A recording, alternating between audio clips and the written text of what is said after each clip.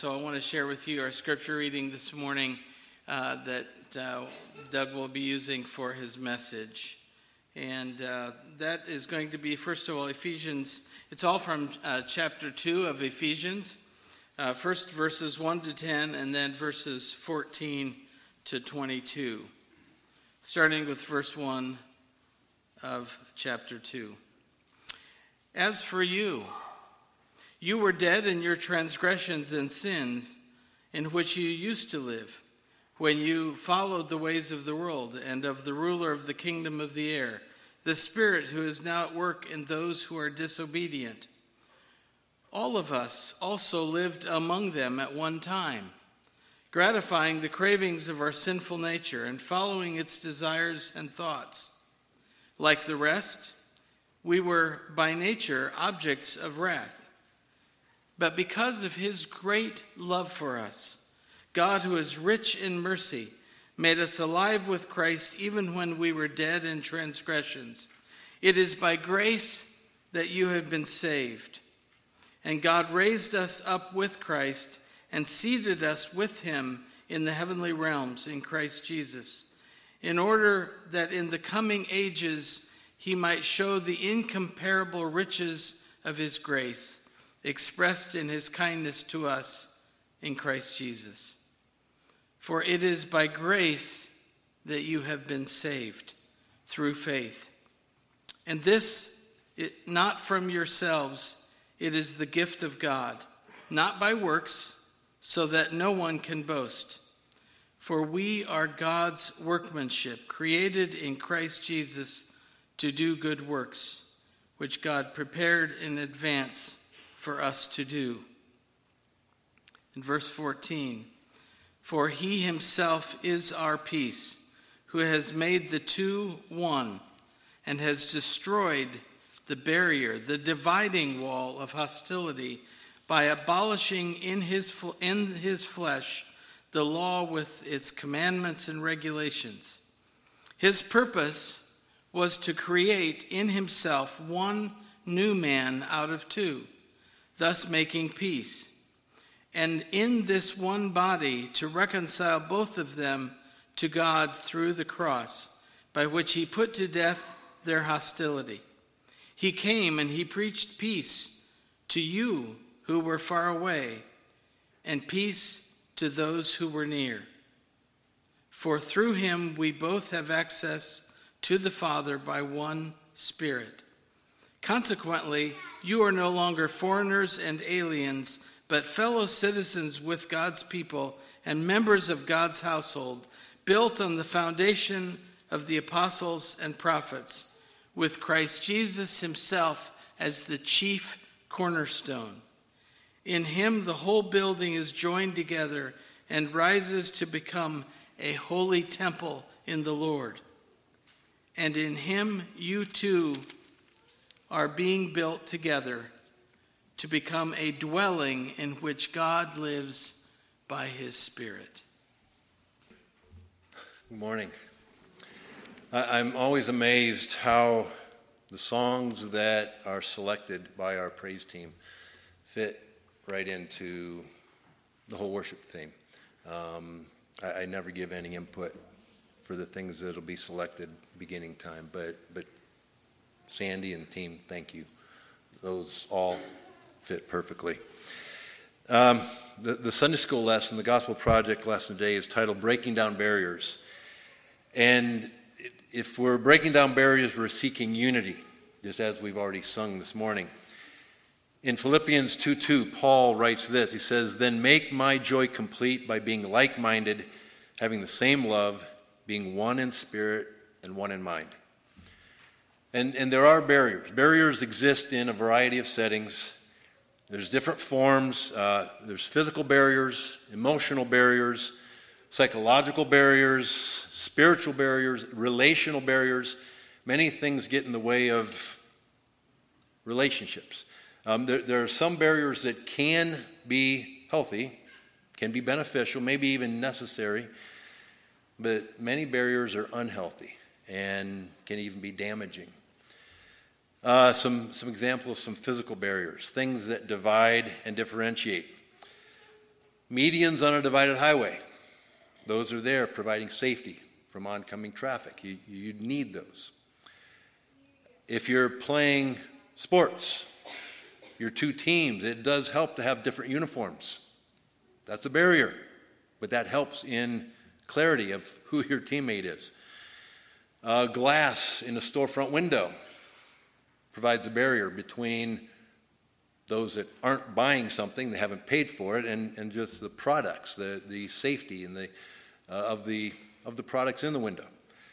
Now, some barriers that are not good and have not been good. I thought of the Nazi prison camps in Auschwitz imprisoning the Jews, the Berlin Wall from years ago, and some of the debate, the U.S.-Mexico border. There's barriers that do exist to keep things safe, to keep things separate. Again, not all good, not all bad. Some of those depend on the setting. There's barriers for speed. Speed limits are barriers that by law we're not supposed to be crossing. Now, have all of you drivers been perfect in your following of that barrier? And I'm raising my hand, but I need to drop my hand, because no, I'm not either. But those barriers, and sometimes, with barriers, if you break that barrier by 4 or 5 miles an hour, even the police officers might be forgiving and let you pass. You break the barrier by 10, 15, 20 mile an hour, and now you're probably going to be stopped. So there's different barriers and how drastically you break some of those. One cool speed barrier is a sound barrier. If you've ever seen or heard an airplane and a sonic boom, that's breaking the sound barrier. Barriers in communication occur. Different languages spoken around the world. Dawn and I had an opportunity to Zoom with Endalk's home church, and that communication occurred in English. I speak a little bit of Spanish. I'm not bilingual, but it does help to be bilingual, multilingual, to communicate worldwide. Computers don't always communicate perfectly either. There's different signals that need to be connected from one computer to another. And if you're looking for a file and all of a sudden error 404 pops up, file not found. Okay, there's miscommunication that happens there. There's a barrier. Communicating with a software program can be a challenge. And Wes already feels picked on with the dancing that you saw him do up front. Well, my office is right around the corner from Wes's, and there are times where Wes will be working on his laptop, on his computer, using the Microsoft, the Word program, and I will hear, "Oh, come on, don't do that. I didn't want that to happen." Well, and I've been there too. I mean, the program doesn't do exactly what you want it to do. So there's a barrier. Now, at home, I can log on with my laptop and connect to our F drive and get access, but it takes a little bit of time for my computer to connect. So there are barriers that need to be worked through. I had to think of sign language. Sign language is a way for communication to occur with individuals who are deaf, but that breaks down a barrier. Referees and umpires use hand signals during a game to give a quick explanation to those in the stands who may disagree with them. 50%, right? 50% disagree with the refs. But it's communication that occurs to help break down barriers in that direction. And generally, barriers are encouraged to not be built up in our lives. They tend to restrict interaction. They restrict freedom. Barriers tend to not create or nurture unity. And generally, we look to reduce barriers. There can be some barriers that can be helpful. I think of restraining orders that have been placed at different times. Those are there for different reasons. But generally, those are there because there's other communication that is probably broken down. And there's probably barriers that still are in that relationship. And in Ephesians, with what Wes was reading, Paul is writing to both the Jews and the Gentiles, because each group had a bit of a bias with the other one. So there were some barriers that were potential. Chuck Colson wrote in this website, the Insight for Living Ministries website. Chuck Colson wrote this about Ephesians. Ephesians deals with topics at the very core of what it means to be a Christian. And so what Paul was seeing from the church at Ephesus is that there was a potential for two separate churches to be kind of created, one Jewish, one Gentile. And that's not the direction for a united church to be growing. I recently read a book by Thaddeus J. Williams titled Confronting Injustice Without Compromising Truth. And it says it's set up in 12 questions. It says 12 questions Christians should ask about social justice. And so one of the main thoughts, as I took notes through that Williams kept coming back to, was this. And I would summarize it this way. If you are not able to see the person that you are in disagreement with, the person that you are at odds with, if you cannot see them as a divine image bearer of God, then you are off base as a Christian from the very beginning of your discussion. Can you see the other person as an image bearer of God? Then you can progress. So Paul's focus in Ephesians was to make sure that the Jews and the Gentiles would be identifying themselves as children of God. What is common with them? One common faith in Jesus Christ as the master and savior of their lives. And how would that be occurring? I would say Paul's headline could be, remove the barriers. This is who you are in Christ. This is what it means to be a Christian. And so I want to take the verses that Wes read in chapter 2 and kind of look at 4 different parts to those. The first would be in verses 1 and 2, and I would summarize that by basically saying all have sinned. And so I'm going to read this again. As for you, you were dead in your transgressions and sins in which you used to live when you followed the ways of this world and of the ruler of the kingdom of the air, the spirit who is now at work in those who are disobedient. Jews and Gentile alike were born into sin. Romans 5:12, Paul wrote, therefore, just as sin entered the world through one man and death through sin, and in this way, death came to all people. So there is no difference in how we enter the world. We are all sinners. We will all sin sometime in our life. And then when we repent, we're going to sin again the next day or the next week, whenever that's going to be. Multiple times throughout our lives, we have a sinful nature. And Satan is going to be active in tempting us every possible way he can. 1 Peter 5:8 gives us this encouragement and an alert. It says, be alert and sober-minded. Your enemy, the devil, prowls around like a roaring lion looking for someone to devour. Satan doesn't care if you're Jew or Gentile. He doesn't care if you're Democrat or Republican, man or woman, old or young, Notre Dame fan or Michigan fan, right? Doesn't care. He's tempting everybody,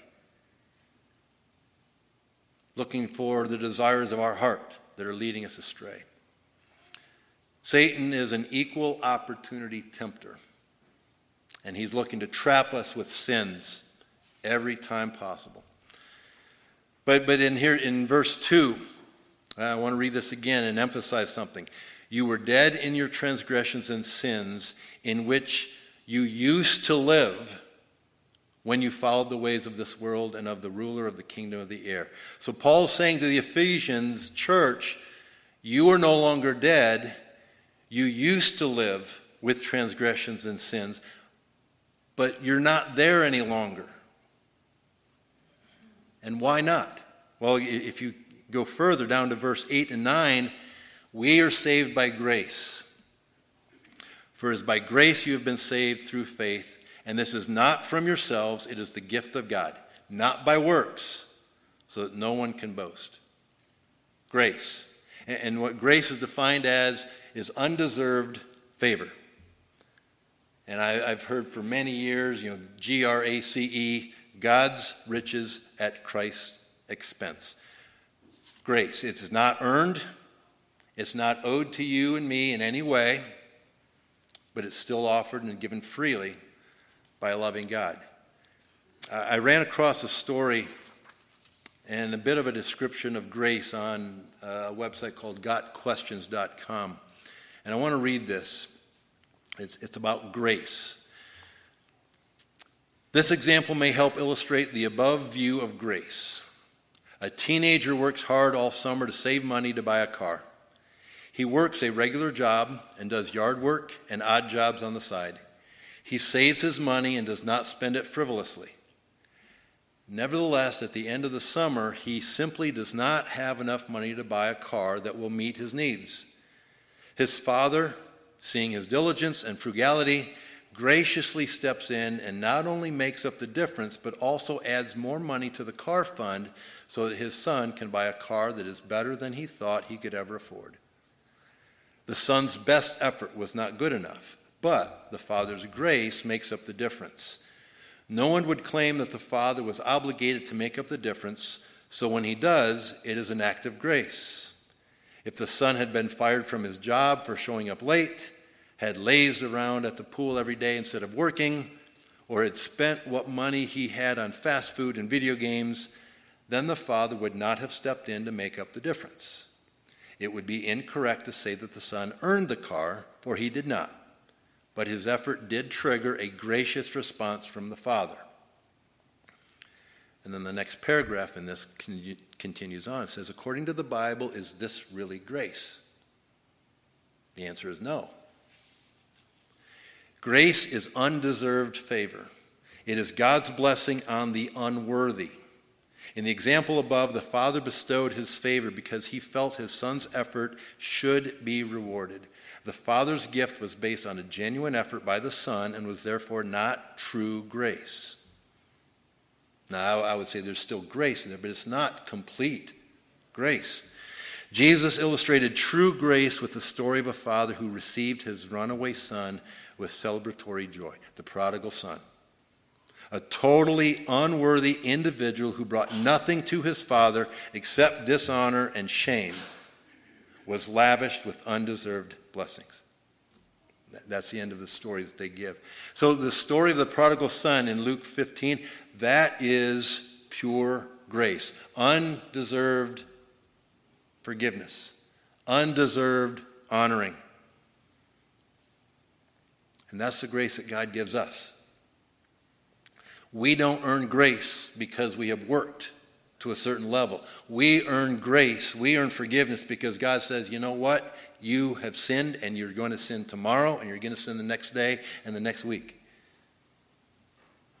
And I'm providing grace. So no matter how we try, we will never earn grace and salvation ourselves. It's not going to be because of our goodness, our kindness, or our good deeds. And yet we are called to do good deeds. We are called to do good things. We're called to live faithfully. James 2:26. Faith without deeds is dead. Faith without works is dead. And so here's where I go with the works. The third part, and this would be from verses 10 and 22. To be used by God. So we are called to works. Verse 10 says, for we are God's handiwork, created in Christ Jesus to do good works, which God prepared in advance for us to do. And later in verse 22, and in him you too are being built together to become a dwelling in which God lives by his Spirit. God's Spirit is to work within us. So with our good works, God has prepared for us those works in advance, but in doing those good works, that's not gaining us salvation. The good works that we're called to do are a response of gratitude and praise for what God has already done for us. He saved us from death. Our works are not saving us in any way. The fruit of the Spirit listed in Galatians 5 is a result of the Spirit of God living and moving within us. Love, joy, peace, forbearance, kindness, goodness, faithfulness, gentleness, self-control. Those are a response and result of our commitment and faith in Jesus Christ being lived out. We don't do those things to gain salvation. But if we're not willing to be used by God, if we're not willing to recognize opportunities, we're missing out on an opportunity to be praising God, worshiping Him day in and day out. And maybe if those things aren't being done, maybe that is an indication of where our faith is, where our commitment is, and where our gratitude is for what God has done for us. The actual gift of salvation will always be available and is given to us freely. In John 15:5, Jesus says, I am the vine, you are the branches. If you remain in me and I in you, you will bear much fruit. And it doesn't say you might bear much fruit. It says you will. It should be there. It should be evident. Verse 22 states that God is wanting to use each of us. He's building us to become a dwelling for His Spirit. That is His plan. That is His desire for us to be in Him. So will we allow any barriers that we might bring, any barriers, differences that we may have within our selfish will, are we willing to put those aside and let God's will drive us? That's our opportunity for unity. So the final fourth part that I want to refer to would have to do with one family. Verse 14 to 15 with what Wes read. For He Himself is our peace, who has made the two groups one and has destroyed the barrier, the dividing wall of hostility, by setting aside in His flesh the law with its commands and regulations. His purpose was to create in Himself one new humanity out of the two, thus making peace. So God destroyed the barrier between Jews and Gentiles with Jesus' death on the cross and the resurrection. Jesus fulfilled the law of the prophets. The law was fulfilled. Jesus Christ died for everyone. So Jesus Christ, His death and resurrection create a setting where one church, one faith in Him would be formed. Regardless of the birth identity as a Jew, as a Gentile, we're all adopted into the one family and the one true God. Romans 8:15 says, the Spirit you received does not make you slaves so that you live in fear again. Rather, the Spirit you received brought about your adoption to sonship. And by Him we cry, Abba, Father. And that crying, Abba, Father, we acknowledge that we all have one common Father in heaven. One family, one Father. When Dawn and I adopted Nick from Vietnam many, many years ago, we welcomed him and we brought him into our family. Not as a stranger, not as a foreigner, but as our son. Nick is our son. Nick is a fellow citizen of the United States. Nick is a full member of our household. And even more directly and personally, I will say Nick is my son. And Dawn would say the same thing. Nick is her son. There's not the word adopted that goes into that. Ryan is my son. Natalie is my daughter. Nick is my son. Those are all the same. God didn't adopt us into His family just part way. Any more than Nick is just a partial son for Dawn and I. When we offer ourselves to God, God claims us completely and fully as His own. He desires us to be with Him 100%. He loves His children. 100%. When the Doug Gerber family took family pictures as the kids grew up, we didn't have two different pictures. We had one picture. We were one family. In the same manner, the one true God has one family. And each of you belong to it. Each of us belongs to that one family. So therefore, in Hebrews 4:16, we're encouraged. It says, "Let us then approach God's throne of grace with confidence, so that we may receive mercy and find grace to help us in our time of need." Wes had a great prayer at the end here. God, we're seeking unity, and we need you to give us the wisdom, give us the strength to do that. We need your power. But there can be many times where challenges rise within congregations, within churches, within families, and even separate us from worshiping with fellow Christians. Some hurtful words can be spoken. Personal squabbles can occur. Biases, gossip can occur. And those hurt. Those are painful. Opinionated comments about who knows what can always occur. But where is our mercy? Where is our grace? Where is our forgiveness? That is what God calls us to be doing as a unit. Implementation of Sunday school years ago created some divisions with the church. As you know, do you have Sunday school? Do you not have Sunday school? How does it play out?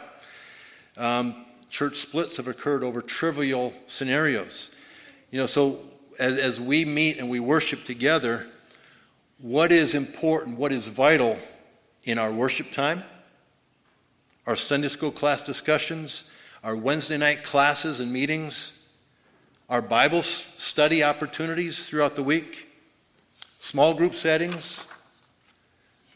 Whom are we serving as we meet together? Are we serving ourselves? Are we serving God? Are we serving others? Are we able to recognize any barriers that might exist that cause challenges and difficulty? Are we willing to reconcile as barriers pop up? Because when barriers pop up, we're probably the ones that are creating them somehow. Can we reconcile any of those that may pop up? Because we are brothers and sisters in Christ.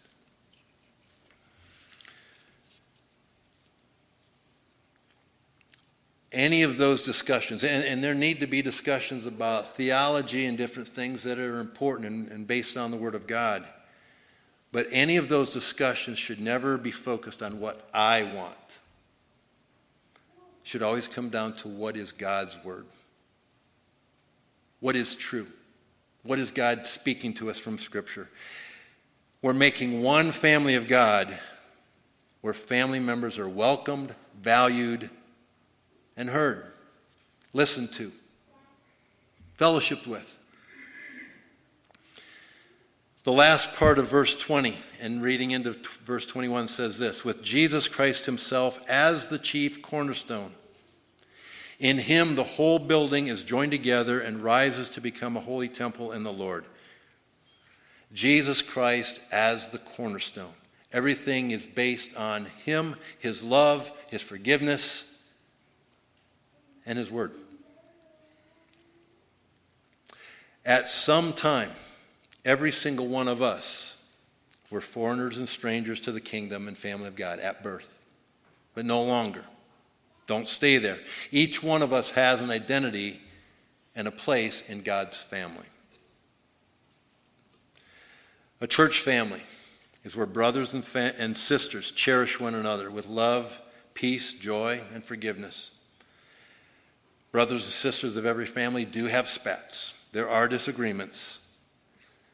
But those are not to become barriers or to remain barriers for fellowship and worship and the building up of one another, the nurturing of one another. As you look around the congregation, God has claimed every single person in the pew beside you as a child of his. And as brothers and sisters, we are called to claim that same family as one that we are nurturing, we are working with, we are fellowshipping with. One God, one family.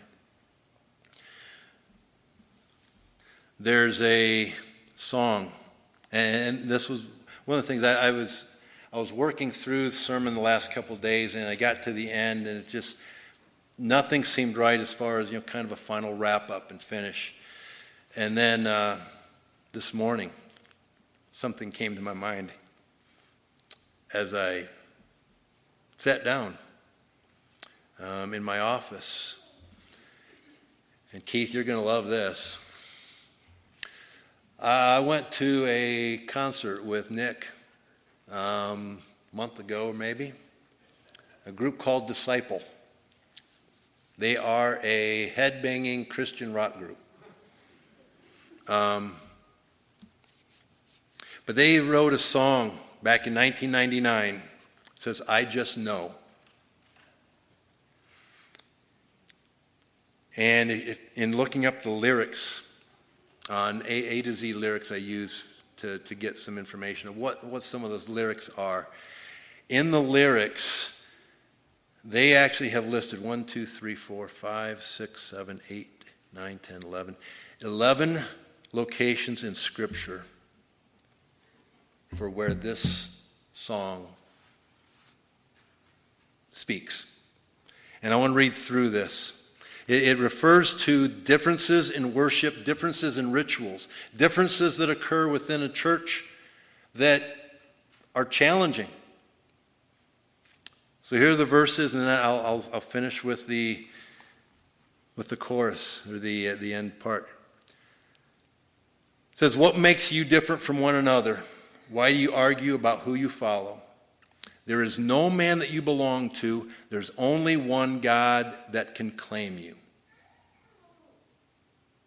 I don't care if you speak in tongues.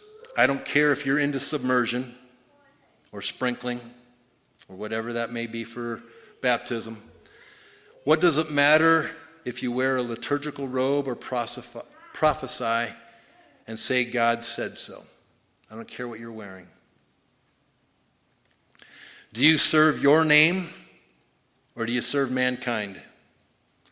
Would you feel the same if they took down your sign? If all of a sudden we didn't have the title Mennonite out there, would it make a difference? Could you sit next to me if I was Baptist or Presbyterian? Or do I need to be a charismatic or Episcopalian? I don't care if you drink grape juice or if it's wine. I don't care if you get out of church on time. I'll let that sink in. What does it matter if you praise God with music in your church? Or you burn your dead, talking about cremation, or bury them 6 feet in the dirt? I don't care if you clap your hands. I don't care if you get out of the aisle and dance. What's it matter if someone lets out a hallelujah shout? Have we forgotten what praising Yahweh is all about? So all of those differences, and there would be many more differences that can arise as we go about worship. Different churches, different denominations. But here's where it comes down to. I just know Jesus is the way. I just know Jesus is the truth. I just know Jesus is the life. I know that Jesus is my God. We are one faith based on Jesus Christ. We're called to praise God with our entire life, with our fellowship, with our community. He's the one that we are to be focusing on and praising. So we are called to love, to nurture, to embrace every member of that family. To greet each other.